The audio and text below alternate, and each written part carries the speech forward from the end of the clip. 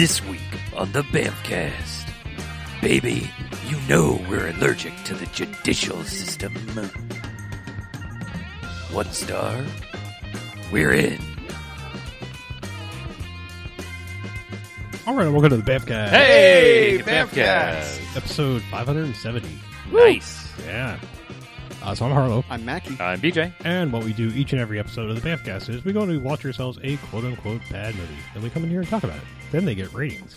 Good bad movies, enjoyable bad movies. They get 1 to 5 jocks and robot jocks. However, there are bad movies. So stay away. They get a negative sliding scale, 1 to 5 bags, and try bags of trash. Boo. Yuck. So, Yuckers. we are truck turnering right along with Blaxploitation History Month, and Hooray! We're going modern. Yeah, we went a little modern, semi-modern. I mean, 21 years old now, but Oh my god. Oh no. You're right. It's more modern than any other Blaxploitation History Month movie that we've watched so far. It is. yes. But yes, we did 2002's All About the Benjamins with Ice Cube and Mike Epps, Yeah, decorated Bamcast alum, Ice Cube. and basically the stars of the Friday movies after the first one. Mm-hmm. Yeah. Yeah. Yeah. Mike Epps kind of was trying to do like a Chris Tucker replacement thing for a bit there. Well, I'm more curious about why did he seem to replace is it his brother or his cousin? Is Omar Epps? I assume they're related, right? They have to be related, right? Because I haven't seen Omar Epps in like forever, and I feel like That I do not know. okay, I could not tell you that. I don't know. Anyway, And I don't feel Omar like, Epps was. I like don't feel like Googling it. Well, Omar Epps was like a dramatic guy, not a Yeah. ha funny guy. Didn't he go to ER at that point? I don't know. Who knows? Who knows? Everybody's on ER at some point. Sure, but yes. Yeah. And also Ava Mendez Mm-hmm. as Mike Epps' girlfriend. Mm-hmm. How far into Ava Mendez's career was this? 5-6 years, something Yeah. like that. Okay. She hadn't been around a ton. I mean, this is the same year as Too Fast, Too Furious. If I'm not, or no, Too Fast, Too Furious is the next year, I believe. I thought that was like 2000. Hey, I don't know. Yeah. What year is It's 2003. What type of year was Training Day? Oh, Train Days is later. 2001. Is it? I feel like it had to be one of her first movies, just because, like, Yeah. I mean, there's nudity and stuff. There's excessive, like, non-needed nudity. It's something. Gratuitous. Yeah, gratuitous. That's the word I was looking for. I'm just Yes. saying, like, it's not really germane to anything, and it's like, someone would have probably called a stop to it if they had any Mhm. pull. So, So anyway, this movie. Have you seen Midnight Run? I have. It's kind of like that. I've also seen Out of Sight, Yeah, it's a lot like that. and I've also seen Face Off. Yeah, there's a bit like that. I'm just saying, like, weren't Face Off and Out of Sight both 1997? 98 Okay. for Out of Sight. All right. But yeah, I mean, I'll get it out of the way. This movie, in its style, music, and even some plot points, rips off Out of Sight tremendously to much lesser results. So my review is going to be biased by that because, as I've mentioned a billion times, Out of Sight is my favorite movie ever. Yeah, I mean, even Yeah. I mean, I've probably only seen Out of Sight 5 times in my entire life since it came out. I mean, even I was like, Every stylistic tick they use. And Yeah. then as soon as there's a shot of an aquarium, and guess what they're looking for? Yeah.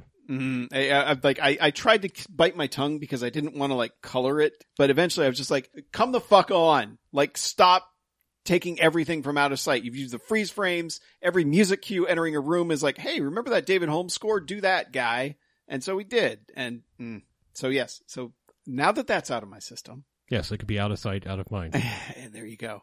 The premise of this is Ice Cube is a bounty hunter in Miami, Mm-hmm. and Mike Epps is one of his targets. But in the chase to catch Mike Epps, who is a very low level criminal, he's like just a normal ass like I just street realized hustler another type guy. weird person that's in this for 2 seconds, and that the first person he goes after is Anthony Michael Hall. Yeah, that's true. He goes after Okay. he goes in a trailer park first to take out Anthony Michael Hall, and then, Yeah, but yeah, they get embroiled in a diamond heist, sure, yes, and Diamonds. then it also involves a winning lottery ticket. yes, So that kind of sets up why they're working together by the end of it. But yeah, I mean, this movie's really weird in that regard because it's Ava Mendez is the girlfriend. Like you said, Anthony Michael Hall is his first catch. 2002, Anthony Michael Hall was not doing shit, but he's still Yeah. a name, and Yeah. I'm saying it's still like somebody who's like, oh, I know who that is. Like, yeah. Yeah. And Oscar Isaac is in this very briefly. extremely briefly. Yeah. I mean, just, something in 2002. I don't think we'd seen a lot of Oscar Isaac in 2002. Yeah. I think the first time I remember paying any attention to him was Sucker Punch, and I don't remember what year that was. That was 2011, I believe. Yeah, so that's a while from here. Yeah, it is. Anyway, yeah, we're introduced to Ice Cube catching this dude, but also kind of the tone the movie's going to take. Whereas as he's cuffing him, the guy's girlfriend comes out of a back room with a shotgun and a cast on her leg and just starts trying to gun down Ice Cube, who defenestrates himself out a window that's covered in a Confederate flag. And then one of the neighbors joins in, too. Yeah, an old lady neighbor just starts shooting at him right after he's clotheslined this woman with her cast. Yeah. And is cuffing her. This is also, just to add to the further Elmore Leonard vibe, takes place in South Florida. Yeah, also, it's straight up Miami. And I know everyone, films movies in Miami because it's basically like, dude, spending a couple weeks in Miami fucking rules, and then you can leave. It's also really easy to get hot background extras. Yep. It's like the version of everyone goes to Hawaii to film a comedy, except this is like the one where they actually kind of do some work. But it's very similar to that. Yeah. The lighting is gorgeous in Miami, all the time. Always. It always looks good in certain neighborhoods. Mm-hmm. Mm-hmm. Yeah. I mean, there's a little bit of Bad Boys 2 stylings in this, too. I mean, just in terms of this. Yeah, that came out a year later, so. It did it? Yes. Oh, okay. Yeah. I thought. So Bad Boys 2 ripped off this. No, I mean, the intro with the racist hillbillies and the black man fish out of water scenario, sort of cop. He's not a cop, but he's got a big thing that says bounty. Mm-hmm. Do bounty hunters just have to? I mean, that seems weird. I mean, just to say bounty, it sounds like that's like the person you're after, not who you are. But who knows, man? Maybe the hunter was covered up on the bottom, or it was on the back. Oh, you got to read both sides. Yeah. But yeah, it's typical. He works for a guy. He's not like a licensed bounty hunter or whatever, skip tracer, whatever these people are called. Yeah, he's more of a freelancer. Yeah, but he basically works for this guy, and this guy is the substitute angry chief because he's just like, oh, you caused another shootout, and I'm gonna bail you out with the cops, and this is the last time. Yeah, that guy does feel very much like a Michael Bay character, though. To bring the Bad Boys 2 references back. That guy feels like... Bad Boys 1 had existed, and so, Joey Pants, we had already set that template for... I mean, not that that's a new template, but, he did it particularly well. Yeah, this is true. But we learned that his boss doesn't like him, but he gets the job done, so he keeps hiring him. Mm-hmm. And he because he's brought this one guy in, he sends him out to get Mike Epps, which he's pissed about because Mike Epps is so low level, and the bail isn't much. So it's only like $3,500 to get him, and no, that was his cut. The bail, the bail was the guy was getting $35,000. $35,000. He was getting 10% for Mike Epps. Yes. Oh, Jesus. Yeah, that's the thing. He's like, you're getting 10%. Our bail system's fucked up. Yeah, or whatever his bounty, whatever was $35,000, and so he was given Ice Cube 10%. Yeah. So as he's tracking down Mike Epps, we are introduced to one of our bad guys. Well, actually, two of them, because he's this weird photographer dude who has set up a photo shoot where he's taking pictures of this woman who is supposed to be around some diamonds. I don't know who this guy is. I mean, I can't place him in any other movie for some reason. But he looks sort of like if Robert Davi had Walton Goggins hair when he's doing his weird phase, because Walton Goggins has 3 different personalities. So but I'm saying when he does this mad scientist hair version, that's what this guy looks like. Yeah, well, the guy's Roger Guenveur Smith. Okay. He's been in a lot of early Spike Lee stuff. Okay. I mean, he's got a very long story career, so you have seen him somewhere because he's been in 50 damn things. But yeah, he's the photographer who's taking pictures of this chick. Oscar Isaac is his assistant, who he just relentlessly screams at for the entire time. Until a rich guy shows up with 2, I guess, bodyguards almost. It's some kind of insurance thing because they are carrying a suitcase full of diamonds. Yeah, that they're going to use in this photo shoot. Yeah, which they will use in the photo shoot. Mid-shoot, Oscar Isaac gets in an argument with the photographer who apologizes to him and then shoots him in the head. And then the girl who's the model shoots the bodyguards in the head. And then the guy who's brought the diamonds is like, damn, you didn't have to kill the assistant. And he's like, well, we can't have any witnesses. And then that guy gets shot in the head. Then it's get away with the diamonds because he and the model are in on it. Turns out they're brother and sister. Yeah, but they have taken the diamonds now. They're getting out of there. Meanwhile, Ice Cube has tracked down Mike Epps and is just chasing him through the streets, trying to catch him. Yeah, Mike Epps was pulling some kind of shoplifting scheme with a couple of old ladies. Yeah. I don't know. I guess he's friends with. Oh, and he also buys a lottery ticket. This is when he buys the winning lottery ticket because he has a whole thing about the numbers that. Well, it's his girlfriend is the one who has picked the numbers somehow. Right. But he has a weird song rap thing he does to the clerk for some reason because he's just that kind of annoying guy, in this era of movie. Mike Epps is really turned up. Yeah. In this one, and it's kind of, to me, it reminds me of the Tyrese thing in the Fast movies. Mm-hmm. I'm not the target audience for his comedy, but I know a lot of people who absolutely fucking love him. It depends. It depends on the moment. Yeah. I mean, like I would say he's a lot more relentless than Tyrese ever is. Tyrese is like very much a flavor guy. I mean, he's like it's little like Chris Tucker freakouts, and he's kind of manic the whole time. Yeah, I guess it's just like Mike Epps just feels like the dollar store Chris Tucker.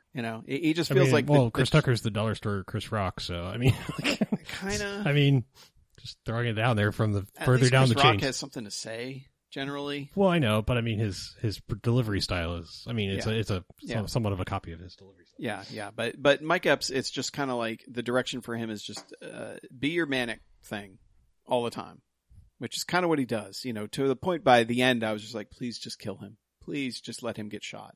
I mean, some of what he does ends up in some really good and that's stuff. the thing is mixed in with like some shit that we were all like laughing our asses off at. So you just, you carpet bomb that much, some of them are going to hit. Yeah. So. Yeah. But the chase, eventually, these two plot lines converge because Ice Cube has chased him into this weird hallway, almost like it's like an outdoor hallway, but it's got like the James Bond gun barrel sequence on a fence. Yeah, behind I think it's supposed to be they never say this, but it's a camera aperture. I mean, but like it never comes back. So I think this was supposed to be the photography studio because they got a room that's just filled with balloons, and it's like, I guess it's just like where they keep all the dumb shit for these photo shoots. I guess. Yeah.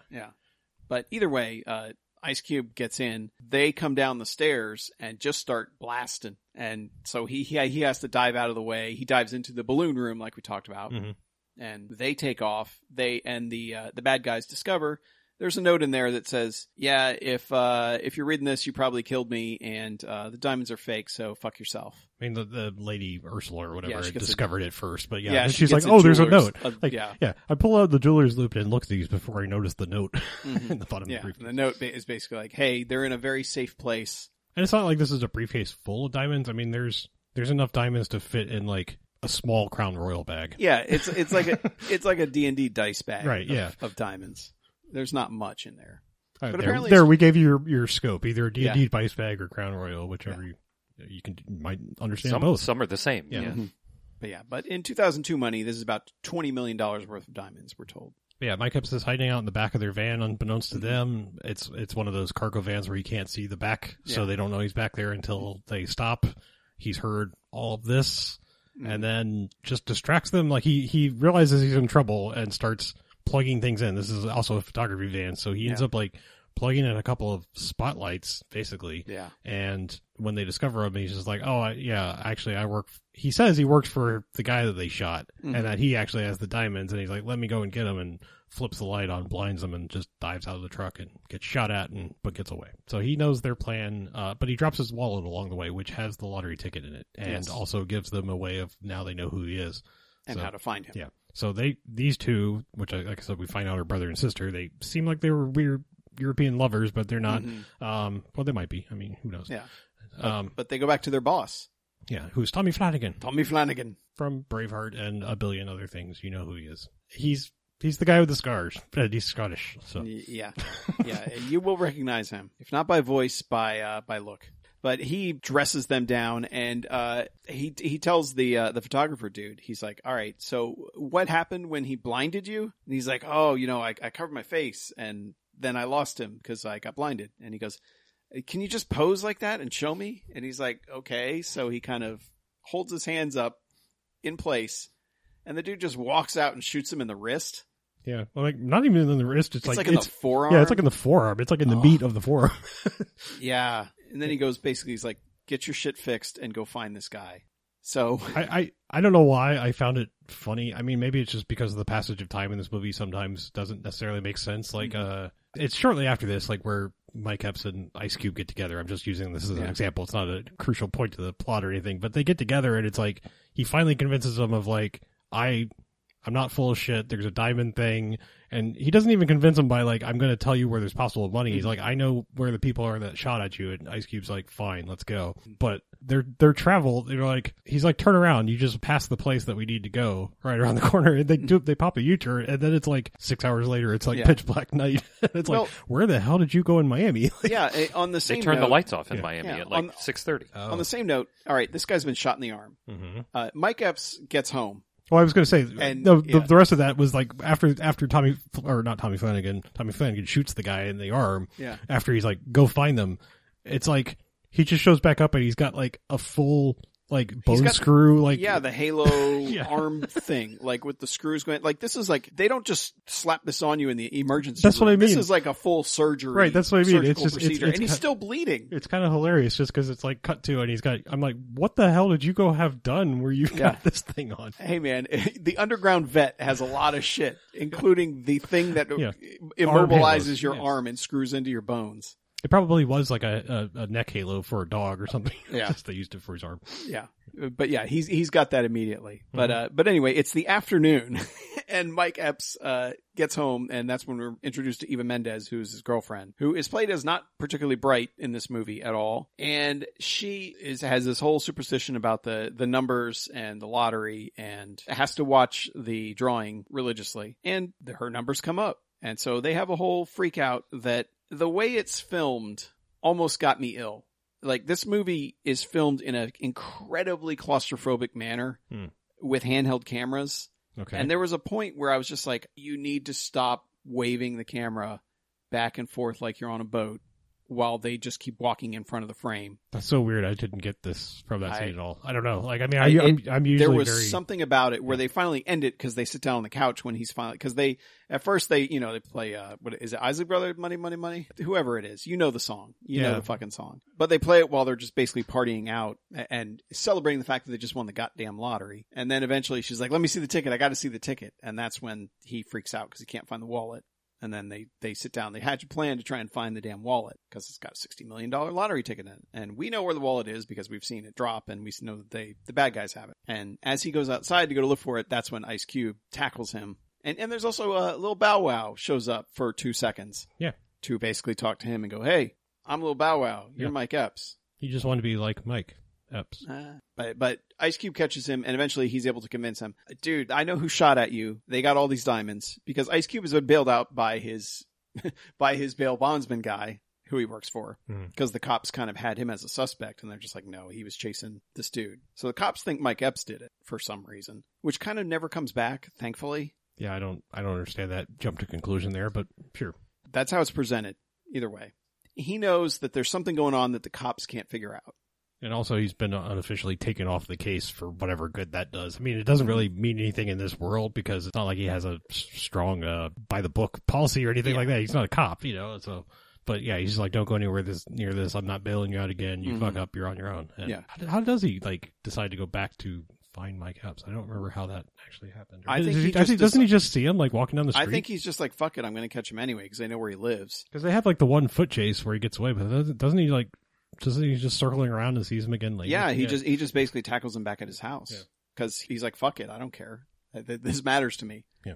But then Mike Epps is able to tell him about the diamonds and how these people took them, but they don't have them because they, well, actually he doesn't tell him that yet, but he tells him all about the diamond stuff. He knows who shot at him. And also I need to get my wallet. I need to get it back. Yeah. And he's able to convince him to start working with him. Yeah, sort of. It's like Ice Cube never believes him about the lottery ticket, but for some reason he seems to believe him about the diamonds. It's very strange. I think it's because he had details that he probably shouldn't know. Ice Cube only knows them because he found out from the cops when they were grilling him about it. Because Ice Cube's motivation is not to get the diamonds and make the money. I mean, it kind of is, but that's secondary. It is kind of, but it's also, he seems more interested in I'm going to beat the cops to it to show that I'm better than the cops. Yeah, his whole goal is he wants to become a PI, so not a skip tracer, whatever. Yeah. So they team up, and this is where it happens where he's like, I left my wallet at the boat place. And he's like, okay, well, let's go to the boat place. Where is it? And we know that he's run home from the boat place. And yet by the time they get to the boat place, it's like midnight for whatever reason. And they see them load the, there's two different boat places. Like they go to the boat warehouse where they store all the boats to look for his wallet. And then they decide to go to Tommy Flanagan's like showroom or whatever. Yeah, there is a good joke because Ice Cube has left Mike Epps handcuffed through this whole thing. Mm-hmm. And then they're like hiding in a boat that gets loaded up on one of the shelves. Or however you want to put the slip, I guess it's called, like inside the taller warehouse. And so they have to jump down. So Ice Cube jumps down and he's like, jump down. He's like, dude, you handcuffed me. I can't jump down. He's like, I will shoot you if you don't jump down. And then he just does this jump into the other one and just ka-thump. Just really good physical comedy bit. Yeah, like head down into the basin of a boat. Yeah. It's pretty good. Yeah. Yeah. I mean, it's a little bit of like, How do they figure out to go to the other place? Like there's something that Ice Cube finds there that convinces him. I think it's because he sees the van. Isn't that it? Is they maybe see they're leaving and they see a truck drive by and they're like, that's the same company name as. They must follow the truck that gets loaded into the van or something like that. There's a couple times where bad guys just disappear in this movie and we don't really know what happened to him. Yeah. Like the rocket launcher guy. We're still not real sure what happened to that guy. But from here, he basically takes him back to his house. And handcuffs he and Eva Mendes to the bed together. Because I guess she's an accessory or whatever. I don't know. And then he calls his office and says, hey, did the cops say anything? You know, did Martinez, who's his boss, did he say anything? And the girl who seems to want to be his girlfriend, it's kind of... I think she's a weird character because she's like a coworker who keeps wanting to be his backup for all this stuff. Yeah, she's like Chekhov's partner, where it's like she's just like, "Why don't you take me on these things? I can back you up and be your partner and stuff." And he's just always like, "I'll think about it." And so you're like, "Okay, well, clearly by the third act, she's going to join in on this, right?" And she does. So, but it's just there's not much more to her than that. Yeah, and it's not even presented as a romantic relationship, like ever. No, which just like it's like some early 2000s ladies can do stuff too. You know, like society was trying at this point, like to get to like full on lady action star instead of this movie's white blanket or sidekick or or but this person that movie's gets fridged. Not a good example of that. Yeah, I know. I'm just saying, like it's working towards it. I mean, I guess so. Yeah. But anyway, he calls her. She gives him the scoop that basically, the cops can't figure it out. They don't know where, but they know that the diamonds were taken somehow. Mm-hmm. And as he's doing this, he's gone to a bar or something and called from a payphone because this is still kind of pre-cell phone era for the most part. This is when our buddy with the arm halo shows up and he's gone, he has Mike Epps' ID, so he's gone to his house. And he and Eva Mendes are pretending to be dead, but she can't stop breathing and moving. So the guy's like, hey, okay, I guess I found you. I guess I get to shoot you now.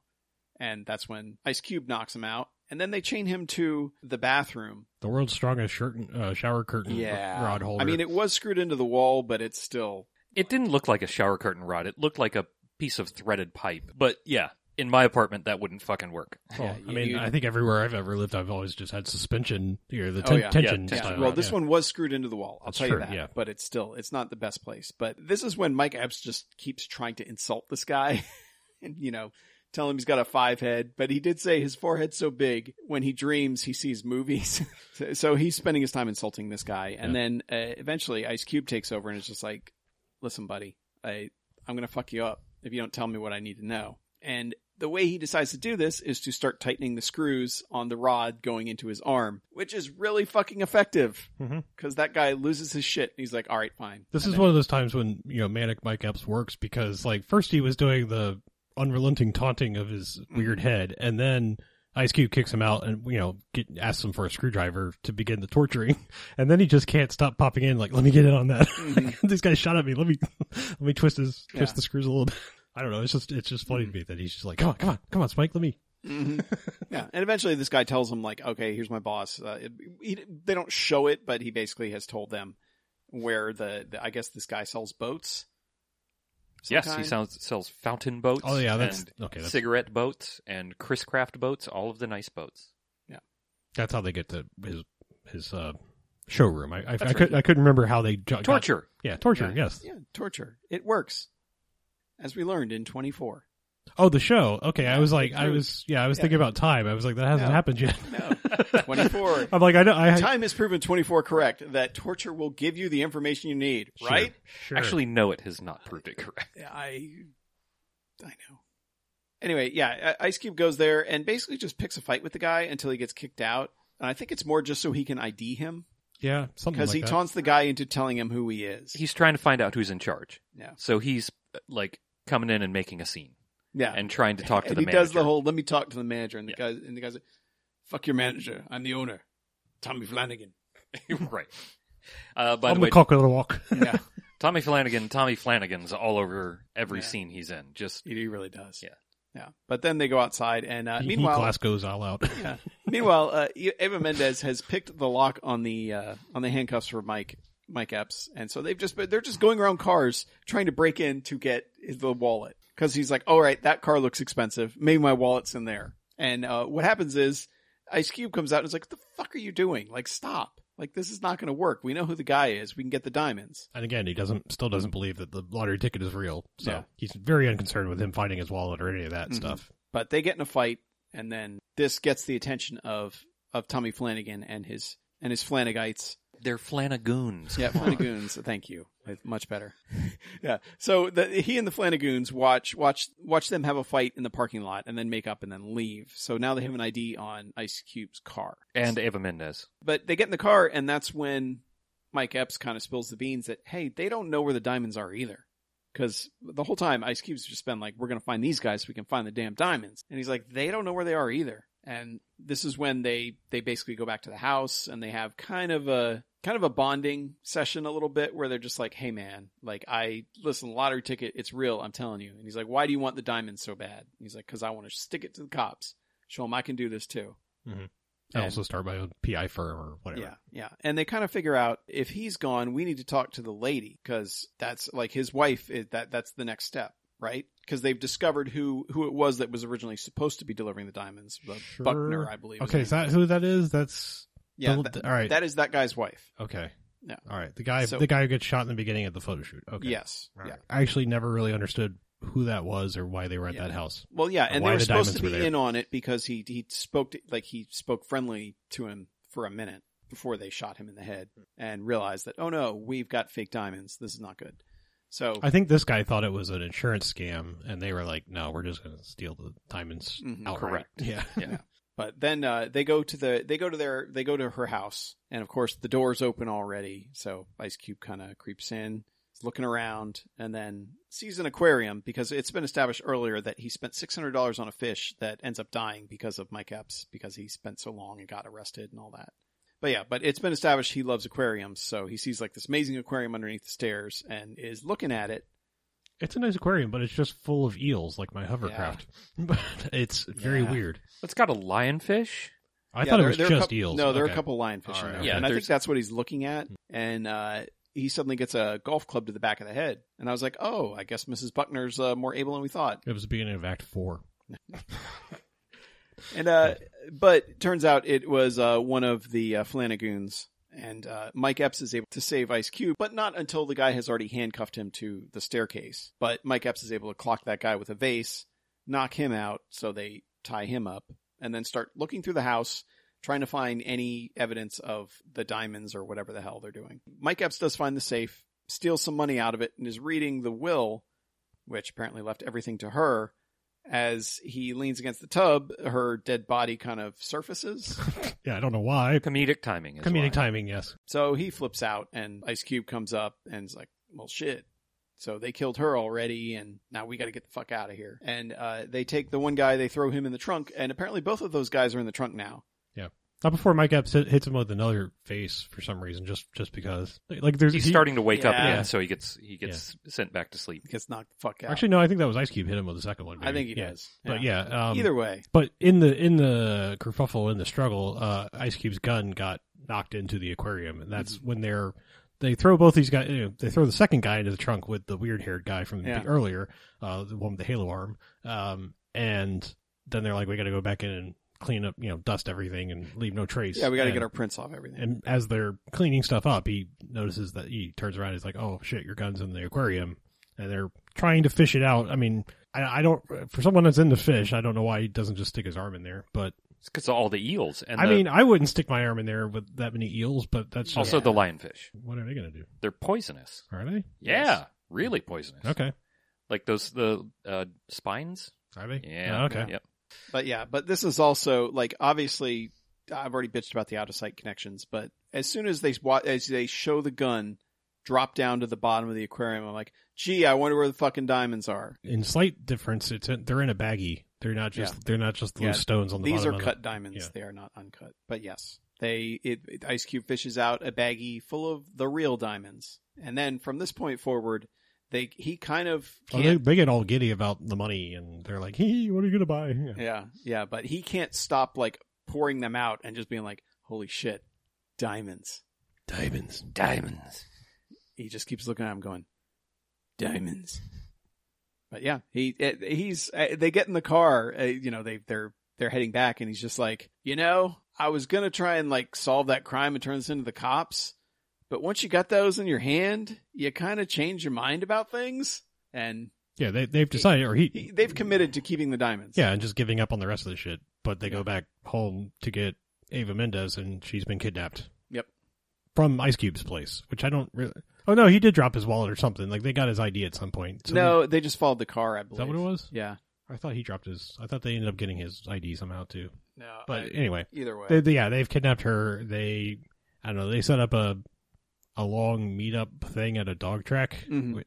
The guys are basically, if you want her back, we want the diamonds, so let's do this. Yeah. The way that they deliver this message is they throw the two dudes in the front of a car and drive the car through the front of the boat dealership. So it smashes a whole bunch of shit, crashes, and are those guys dead at that point?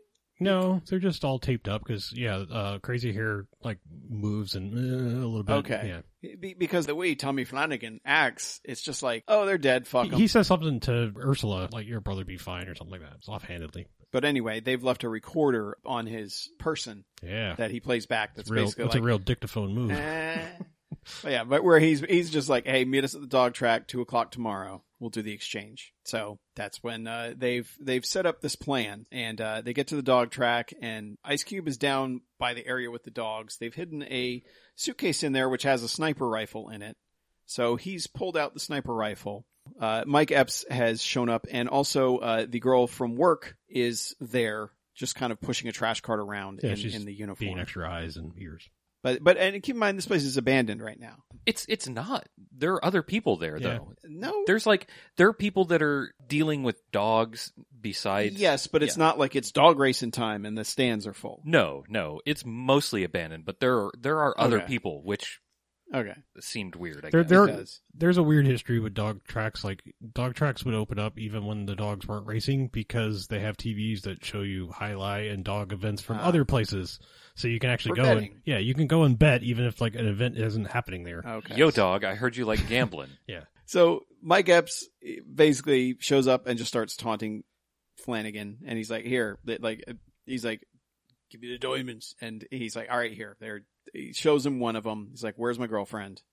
And they finally bring Eva Mendes out, and then he's like, "Are you good?" And then he just kind of stalls for a bit before giving him the diamonds, just so he can talk shit at the guy, and I would assume also just so Ice Cube can he knows Ice Cube is ready to shoot, because Ice Cube has spotted that there's a sniper up on the top of the scoreboard. Yeah. Or whatever it is at a dog track. And the way Mike Epps distracts him is he's able to pop the diamonds up out of his hand after he's kind of poured the bag out onto him. Because he pours them out and says, "I want the bag." He does like the, cuppy hands thing, and then he just dumps all the diamonds in them, and then he just hits his hands from below as they slow motion fly into the air. Hits his hand from below and takes off, and that's Ice Cube's cue to snipe the dude up top. Yeah, because they also ring the bell for to release the dogs, so it's like all kinds of things are happening all at once. Yeah, so Rusty takes off. Dogs take off after him. 2 dogs. He's loaded 2 dogs for some reason. I don't really understand this distraction, but okay.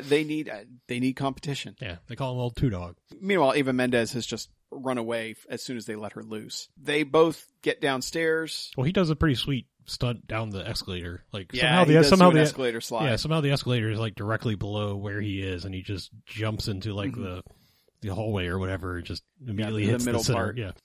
Also, Ice Cube has picked everyone up in the car and just starts driving through glass, Blues Brothers style. It's like, whatever. Yeah, they could just left, but he drives through part of the dog track. Yeah. And they take off and end up getting in a car chase with Tommy Flanagan, where they're trying to catch him because he and his girlfriend have scooped up all of the diamonds. They're in like a limo. They're being driven by one of the goons, the Flanagan goons. Yeah. But yeah, they're speeding up behind him, and now Mike Epps decides to produce the gun that he also stole from the safe earlier that he didn't tell Ice Cube about. Yeah. And shoots out the back window. Yeah. And there's a bit of a car chase for a while. This is where the rocket launcher guy comes in. Yeah. There's a rocket launcher guy just camped in the middle of the street. I don't know if it's Tommy Flanagan or who it is, but somebody fires a goddamn rocket launcher at them. But because they have the windows open, it goes through their window and blows up like a fish truck behind them. I think they swerved and clipped this guy with the car, which is what made him miss-shoot. I don't know. But I couldn't tell because it was early 2000s chaotic editing. Sure. Yeah. But yeah, this guy, it's just a reason to have a fish van blow up and have fish rain from the sky onto Ice Cube's car. Yeah. And that guy is not even a body in the background. He's just gone. Yeah.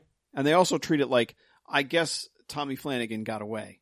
And this is where they give up and they're just their partnership's over. They're not gonna do this anymore.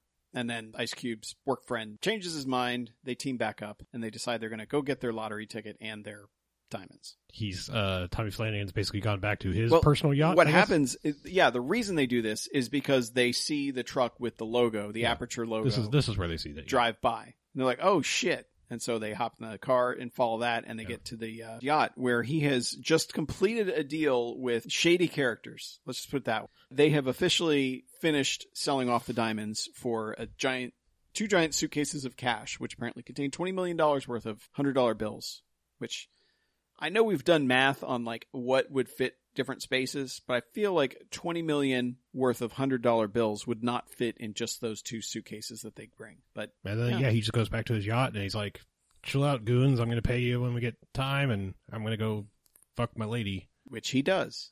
While Ice Cube and Mike Epps get on the boat. Mike Epps doesn't have a gun, so Ice Cube gives him his gun, which he immediately drops in the water as soon as they get on the boat. They were like leaping over the spillway to get to the marina, and he drops it in the water. Yeah. It happens so much at the end of this movie that I'm like, how many dropped guns are in this movie? Because he drops the second one on him, and Ice Cube has to give him yet another gun. Or no, he gives him the taser. That's right. He gives him the taser. There's more dropped guns in this movie than there are at Disney. Yeah. So the girls decide, hey, we can't just sit up here waiting. We're going to go up on the boat too. And so they knock the other two goons into the water, which apparently just kills them. Maybe they didn't know how to swim because they fall out. And Mike Epps is like, I just saw two guys fall by the window. And Ice Cube's like, the fuck's wrong with you? You did not. And then they see the girls running away. So Ice Cube has to run off the boat to chase them for no particular reason, which leaves Mike Epps to, of course, get caught by Tommy Well, he Flanagan. finds his wallet and can't stop flipping out that he's found his lottery ticket. And he's just like, he does Mike Epps out. Yeah. And then he basically just like comes out from behind like, cool, got you again. Yeah. And they don't kill him just yet. And normally you would he's been nonchalant about just fucking murdering people, but they're like, no, we have to walk him to the boat. And I guess they plan to dump him out in the water off of the other boat, which I guess makes sense because it's a nice yacht. He doesn't want to mess it up with dead Mike Epps. It's hard to get out. Yeah. And so they take him to the cigar boat, and as they're taking off, Ice Cube he pops up from pops up. Yeah. I think he's already on the boat, isn't he? He's like up in like that weird front seat on a speedboat. Yeah. But yeah, he pops up and I think he's got the lady. Lady. He takes the lady hostage. Yeah. Correct. To which Tommy Flanagan is just like, well, I don't give a fuck. Shoots her in the head. We're not married yet. Yeah. Blam. He does the whole speed shoot the hostage thing. And from here, that's when Mike Epps pushes him and gets shot for his troubles and somehow makes the boat take off at the same time. He falls forward and hits the throttle. Yeah. Which... This is where you get your sort of face-off thing with the runaway speedboat. Yeah. I mean, the speedboat's going nuts. Just going... It's almost doing S motion, which shouldn't work that way. It should just be going in a circle, probably, but, Or just straight. Let's not apply logic to this, even though I just tried to. Well. But anyway, what this yields is a fight scene in the inside of the boat where Ice Cube and Tommy Flanagan are basically just using the momentum of the boat against each other. And they're getting chucked around this small cabin, punching each other. And as Tommy Flanagan finally gets the gun, the boat runs aground at full speed, which sends him into the front, into the bulkhead, where he just appears he snapped his neck, just fucking crack, he's done. And so they get outside and they're like, well, shit, man, I guess we win. But Mike Epps has been shot and he's trying to tend to him. And that's when Tommy Flanagan jumps up and is like, ah! And Mike Epps is able to tase him in the ass. And then Ice Cube shoots him as many times as his gun will allow. Yeah, somehow that taser just kept getting used on people's genital region. But yeah, he's dead. And they're like, well, shit, I guess this is the money. And he's like, oh, and you got your lottery ticket too. So that's pretty awesome. And then they suddenly hear the Coast Guard coming. Yeah, and then somehow he comes up with this whole, like, the only way this is going to work is if you actually go to jail. You know, I turn you in, blah, blah, blah, and all this stuff. He also, like... I don't know how that works. I don't know. He also hastily buries the money crates. Yeah. The two very, very large money crates that are sitting there. Like, they're enormous cases. By the way, $20 million in $100 bills would take up 8 cubic feet of money. Those would hold maybe, like, a quarter of that money. There were 4 of them in the trunk. Okay, yeah, that makes sense. There was a point where they only showed 1. Yes, there were 4, but still the very first thing they showed them pulling 4 of them out of the trunk, which makes sense because Ice Cube buries 2, and at the very end of the movie, in the denouement, they're basically like, "So you turned in $10 million to the government or whatever," and he's like, "What about the other 10?" He's like, "I don't know what you're talking about." So he buried 2 of the cases, thus letting them find 2 others. All right, I'm not sure if those cases were big enough to carry, but they were also just large and orange. So, and the Coast Guard knows. The Coast Guard doesn't think, "Hey, let's unbury There's no way he's these getting weird mounds on the sand." There's no way he's getting away. They with have to call in the sand guard for that. I mean, they only guard the coast. Right, so. right. Isn't the sand part of the coast? Don't get technical with me. But, cut to 6 weeks later, and Mike Epps gets released from prison, and there's no one there to meet him. And so he just kind of wanders the streets, walks directly through the middle of a basketball game, which nobody acknowledges, which would never happen. Sorry. Yeah. But, you'd get beaten up in most hoods for that. Yeah. But he sits on the bleachers. I don't know. I think maybe if you're wearing a wife beater and prison pants with a pick in your hair, you might think twice about starting some shit from with the guy who just got out of prison. Yeah. Suddenly he's sitting there on the bleachers, and a Bentley pulls up behind him. And he's like, oh, shit. And that's when I get the whole, hey, the $10 million watch, get in. Apparently Eva Mendes still hasn't even cashed the ticket yet. So that's pretty honorable of her to do. Yeah, they've just been, that's what you do. You don't cash it the next day. Because they made a big deal about it being a $60 million lottery, which, like, it happens every other fucking day these days. But I guess in 2002. Well, with Powerball, yeah. Yeah, 60 million. In 2002, the lottery used to start at like 2 million. 2 million. And then it would start growing from there. Like the lotto, the big one. Mm-hmm. Yeah. But they got away with all of it. So they've got the money and they're not giving it back. Technically, they didn't. They really got the money. They got away. They didn't commit that many crimes. It's not that big a deal. Yeah, they only killed a few people, but those people were trying to kill them, and they're still running today. Anyway, so end of movie. Yeah, rap song over credits. Not a single Ice Cube song in this entire movie. I don't believe. Ice Cube didn't need to promote himself at this point. Yeah, so he did promote a bunch of. But it is people. Weird that, like, I mean, you had to know that it was coming because of the title of the movie. But you've got. They used the Puff Daddy song. Yeah, the Puff Daddy / maybe posthumous P.I.G. song. I don't know. That was weird. I mean, I know your title of your movie, but I thought the East Coast, West Coast thing was still fairly prominent in 2002, and it would just be weird to me. I mean, it's weird to me, like, Ice Cube's one of the poster children of West Coast rap. And I think it kind of cooled off once Biggie and Tupac were dead. I think a lot of them were like, hey, I'd rather have a shit ton of money and live. Money tends to do that to people. Yeah, this seemed to be in the less gangsta and more mogul phase, the beginning of the mogul phase of I know. I just mean somewhere on paper, I'm still surprised that was allowed to happen other than the title of the movie is all. Yeah. If he's an executive, I mean, clearly it was an executive producer. It was like. He also co-wrote the movie. Cube, whatever his production company was. But this was also the era of, hey, I'm a rap star. I want my own movie. And Ice Cube is the only one who kind of succeeded. Well, it's funny. They use a Method Man and Redman song in here, and like that's another pair that I think made a couple tries at movies. Yeah, their goals were not as large as Ice Cube's. No. That's for sure. Yeah, I mean, I'm just saying, like. But anyway, ratings. Because I will say, no Stargrove, because that song existed before they named the movie. It doesn't work that way. I don't know how to rate this one. It's weird. It feels kind of like a real movie, but also kind of not. That's the problem. Is like it's fine. It's almost Chuck fine in that it accomplishes its goals, but I don't really have many thoughts outside of that. Yeah, I'll never watch this again. No. It's also very weird for inclusion in Blaxploitation History Month because I don't really feel like it touches on any of the themes of a Blaxploitation movie. Absolutely except not, no. for the fact that it's like, you know, a blacklead cast. Yeah, it's blacklead in the writing and production and yeah, I mean, unfortunately, technically there is no such thing past 1978 or so of, you know, anything that remotely qualifies as blaxploitation. Yeah. I mean, in the truest sense, because anything that does exist after that is knowing, and no one's captured that, like, I keep using the phrase, but the pastiche of, like, doing one and not being like a parody. You know, I mean, from Black Dynamite to even, like, Proud Mary, I think, like, everything, it's like, they're just a little too, like, tongue-in-cheek. Well, you know, like, know what they're doing, and like, letting Boom Mike slip in on purpose and stuff. You know, I don't know. Yeah, everyone's gone the ironic route. Yeah, but yeah, I mean, I don't know. I think we were just trying to branch out, but it's a stretch, I suppose. So, I'm going 3 jocks, actually. For a movie you said you'd never watch again, that seems like high praise. I'm not trying to change your mind. No, I understand that. But, like, I had a good time with this. I mean, there are a few scenes where I was just like, Mike Epps, stop. Just stop. But, and actually, like, some of the claustrophobic filming, like, it's weird, because, like, when they're in the boat arguing when he gives him the taser after he's dropped the gun, they do a lot of POV shots, and they're, like, a foot away from each other. So suddenly it's like you've got this person filling the frame right in front of your face.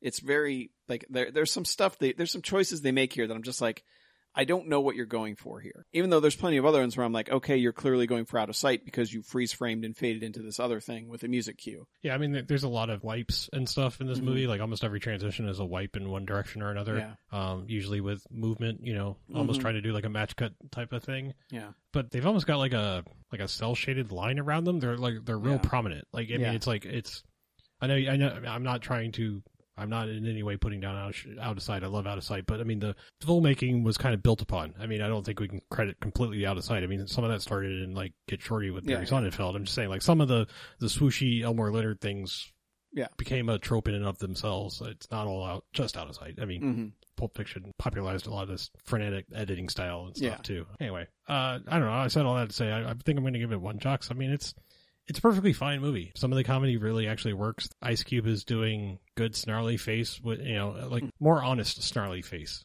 Like more like less like, that's what people want. You know, it's like, it's that sweet spot of like Son of a Woman Al Pacino when he wasn't quite fully aware of like, oh, this is Al Pacino now. Yeah. You know. And he also gives a what's wrong with you? Yes. Straight up. Yeah. So I'm saying like this is kind of that era of like he's still like what's wrong with you and giving you some good gun face and snarls and stuff, and it's like it's not just like, oh yeah, that's what people want out of me. You know, that's my thing. So, but yeah, I mean the falling out from one boat to the other, that's a good pratfall. That's a good bit of comedy. I think based on the premise that a lot more of the comedy lands than I thought it would, I'm going to go ahead and give it 2 jocks. I'm probably also not going to revisit it again, but it made me laugh enough, which is anytime we have a comedy on the show that actually makes me laugh, you definitely get props for that. The rest of it was kind of, I don't know, throwaway. I like Eva Mendes because, you know, obvious reasons, but Tommy Flanagan doing Tommy Flanagan things is appreciated. It's pretty good. I just like the Scottish or Irish people being angry in general. Like, I think that's just you. Like, you could just say I like Scottish and Irish people. Not all the time. Save yourself not some all time. The time. Yeah, but you're not wrong. I mean, I'm a huge sucker for. Yeah, you're definitely not narrowing it down. Yeah. Okay, fair. I will note that it is early 2000s as fuck. It very much is. Like, yes. Also, just to make sure to touch on it a little bit more, the score sucks. Sucks on toast. There are 2 things that it does. One is like vaguely Cuban sounding, and the other is, I don't know, Wii Shop music or something. Trust me, I can tell you the temp track on this was like every cue from Out of Sight. From David Holmes' soundtrack for that movie. Possibly. The temp track was every one of them, and they just said, we can't use that, so make something that sounds like it. It really sounds like YouTube Music Library shit. You're not wrong. Yeah, I'd rather have Kevin MacLeod, a.k.a. the world's most prolific Creative Commons songwriter, do the music for my movie than whoever ended up doing this. I'm sure Jens will discuss it with us in the Discord. I'm sure. I mean, the only musical cue I remember just because like they're sitting around and like I think it's like one of the dark moments and it's like the shit got real music kicks in for a second. You know, that's all I remember. Like anything that's not licensed music. I mean, it's not wall to wall licensed music or anything either. I mean, there's a lot more that's in the credits than I realized. Yeah, but I was surprised at how little songs were on the soundtrack. Yeah. All About the Benjamins was only in the beginning of the movie. I don't think we got it. There was a reprise towards the end. Like there was there was a reprise during the boat chase. It was kind of in the background. I caught it. Yeah, I didn't even notice it. I really only just caught that. There's that cymbal hit and that that thing from the song that I could just barely make out in the soundtrack. Gotcha. Well, if you want to talk to us about other things, though, bmf@bmfcast.com is our email address. Or if you want to tell it to us with your voice over the telephone, you may call us, and by us, I mean our answering service, at 910-5JOCKS-BMF or 910-556-9263. That's the Bamfcast phone, the Garfield hotline. Leave us a message. Let us know how you're doing. Or if you just want to, see what our other internet presences are, check out www.bmfcast.com, and that will provide links to our other spaces, most of which are abandoned because we're starting to hate social media finally. Yeah, those are how you get a hold of us. If you really like what we're doing and you would like to support us monetarily on a monthly basis with as little as $1 a month, you can go to patreon.com/bmfcast and give us your money. We need it. Or if you'd like to participate in the experiment, you can figure out exactly how much $20 million takes up in space, and by sending that to us. Yeah. We will gladly try that experiment. Yeah, I mean, if you have $20 million laying around, we'll see how far we can We'll put it carry on the table. We'll do a whole episode about it. It'll be our last episode, but we'll do a whole episode about it. Right. Yeah. Anyway, let's get out of here, shall we? Okay. I'm Harlow. I'm Mackie. I'm BJ, and this is Bamfcast Out. Bye. Farewell. Auf Wiedersehen, goodbye.